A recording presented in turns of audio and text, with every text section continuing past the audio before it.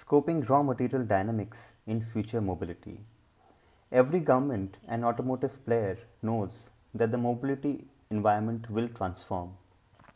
But the one who positions itself in the national and international supply chain ecosystem quickly will reap a good harvest.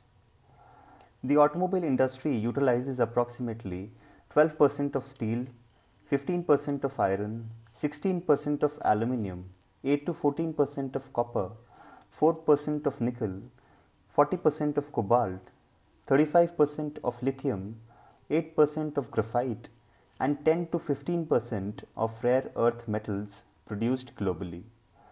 Comparing and contrasting these percentages with the global material resource distribution will enable us to look at the macroeconomic picture of the raw material environment as a whole.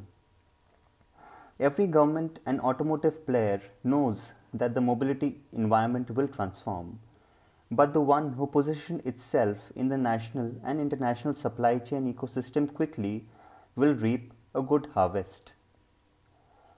What will really change? The automotive industry has been running on a similar business model for the past 80 to 85 years.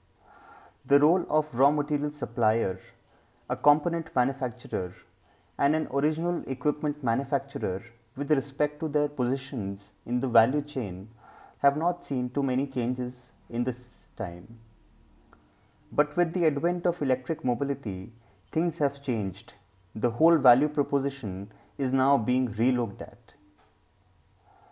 Value distribution in today's internal combustion engine vehicle as compared with battery electric vehicle of future is very different.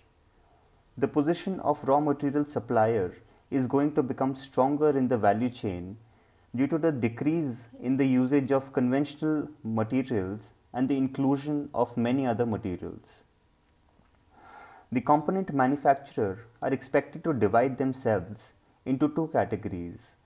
One who upgrades their offerings in accordance with new mobility requirements, and others who become solution providers such as infrastructure developers and shared mobility conveners.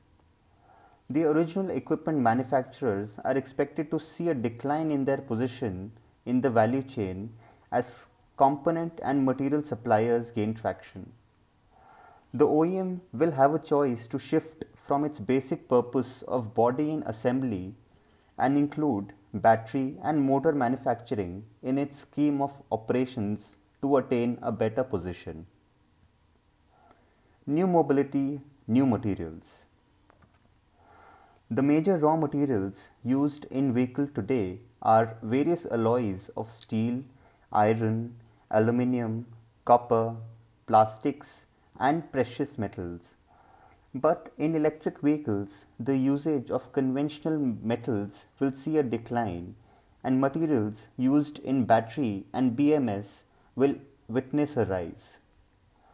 When the ICE material value is contrasted with BEV material value, a lot of differences can be seen.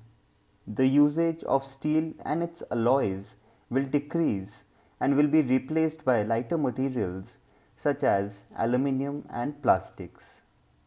Use of copper and aluminium in vehicle component and chassis is expected to increase due to the replacement of mechanical components with electrical and electronics components. A major share of raw material value will be developed to battery materials that include nickel, cobalt, lithium, graphite, and rare earth elements. A huge difference will be seen in the way materials are being imported, exported, stacked, and utilized. Rethinking the macro scenario. Comparing the geographical distribution of major conventional raw materials, including steel, iron, and plastics, with the new set of focus materials including copper, aluminium, lithium, nickel, cobalt, graphite, and rare earth elements, the ratio of value distribution between the conventional and new materials is 66% to 44% or 3:2.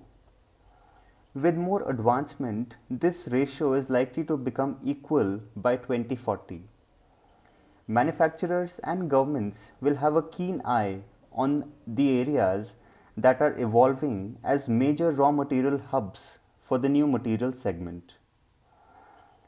The global production of steel in 2016 was around 1,475 million tons, out of which 71% of it was produced in Asia. Iron produced in the same year totaled to about 2,228 million tons, out of which 38% was produced by Australia. The production of aluminium globally accounted for about 54.41 million tons in 2016, out of which Asia's share was about 63%. Copper production, on the other hand, is dominated by South American countries with a share of 8.3 million tons out of the total 18.62 million tons. Nickel production reached to 2.4 million ton and graphite's production reached to 1.18 million tons in 2016. For both the elements, Asian countries dominated the world population production with 31% and whopping 83% respectively. South African countries produced about 82.1 thousand tons of cobalt out of 127,000 tons in 2016, attaining a 65% global production tag. Lithium production reached to 39.1 thousand tons in the same year, with South American countries, especially the Lithium Triangle, producing about 45% of the entire lot. Rare earth elements production is dominated by Asian countries, majorly China, accounting of 75% global production share with 108.1 thousand tons out of the total of 145.1 thousand tons.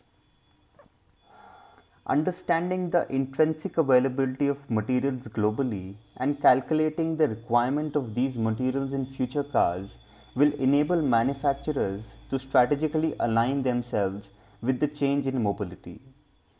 The industry is on the verge of disruption with new business models. Electrification, digitization, autonomous driving, and mobility as a service are the trends that will create new avenues of competition and cooperation in the micro as well as the macroeconomic arena.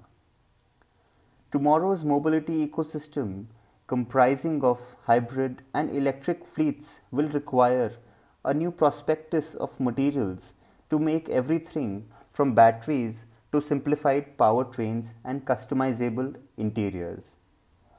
The future of mobility will hence open new gates for raw material suppliers and component manufacturers.